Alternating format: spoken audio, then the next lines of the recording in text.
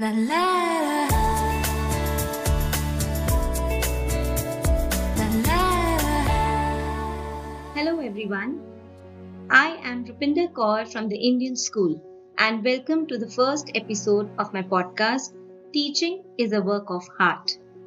The head and the heart are two very important elements to effective teaching and true learning. The head uses thinking to figure out how we will teach, and the heart uses our sense of connection to the children, the methods, and the materials we use. In my experience, relationships and connections are key to learning. Children learn in different ways, so the material has to be taught in different ways. Let's explore different ways to make that connection.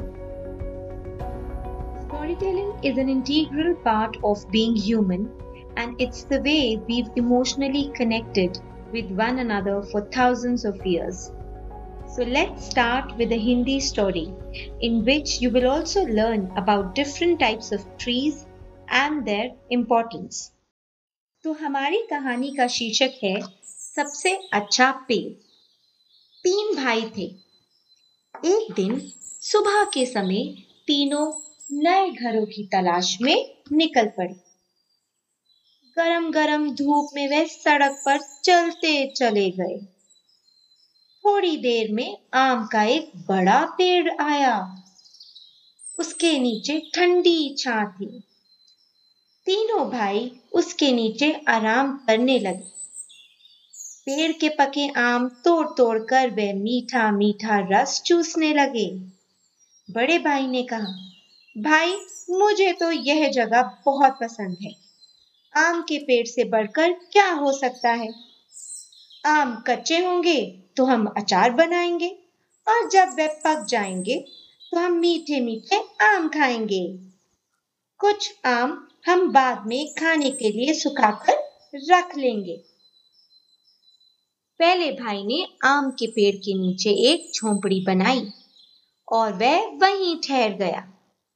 लेकिन उसके भाई वहां नहीं ठहरे, वह आगे चल पड़े। चलते चलते उन्हें केले के कुछ पेड़ मिले।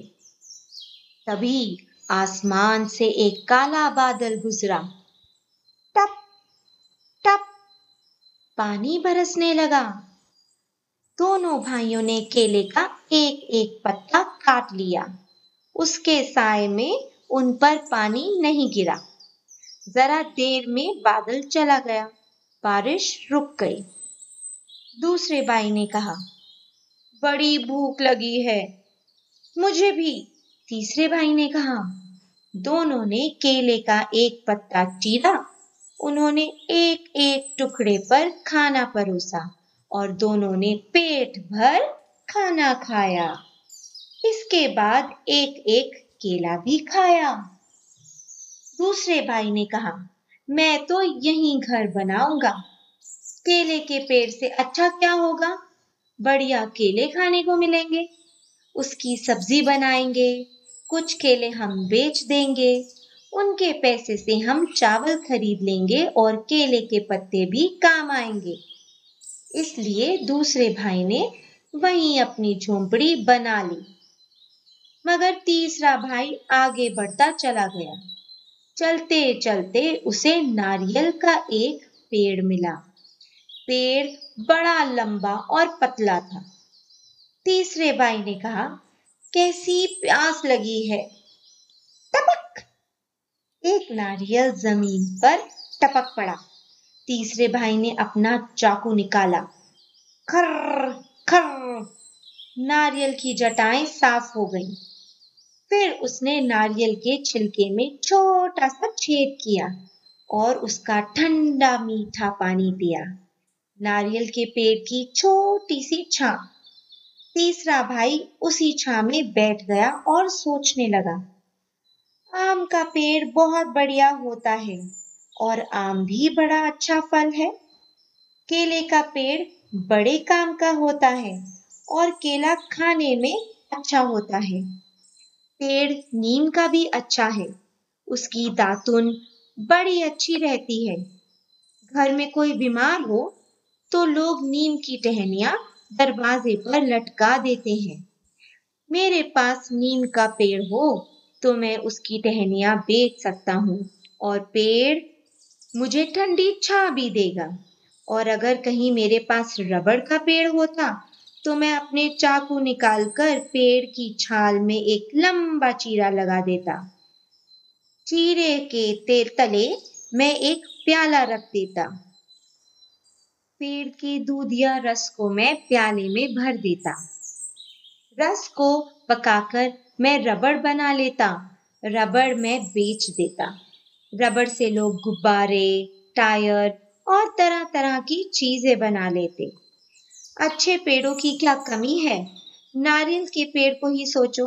नारियल की जटाओं को काटकर मैं मोटी डोरियां बना सकता हूँ और डोरियों से मैं मजबूत चटाइयां भी बना सकता हूँ। रस्सियों और चटाइयों को मैं शहर में बाजार में बेच सकता हूँ। मैं नारियल का पानी पी सकता हूँ। मैं नारियल की गरी खा सकता हूँ और कुछ गरी सुखाकर मैं खोपरा भी तैयार कर सकता हूँ। खोपरे को पेर कर मैं गोले का तेल निकाल सकता हूँ। गोले का तेल साबुन और कितनी ही चीजें बनाने के काम आता है। क्या आपको पता है कि गोले का तेल क्या होता है? गोले का तेल माने नारियल का तेल, जिसे हम कई जगहों पर इस्तेमाल करते हैं। नारियल के छिलके को साफ करके कटोरे और प्याले बना सकता हूँ। ठीक तो है, मेरे लिए तो यही पेड़ सबसे अच्छा है। मैं तो इसी के नीचे घर बनाऊंगा।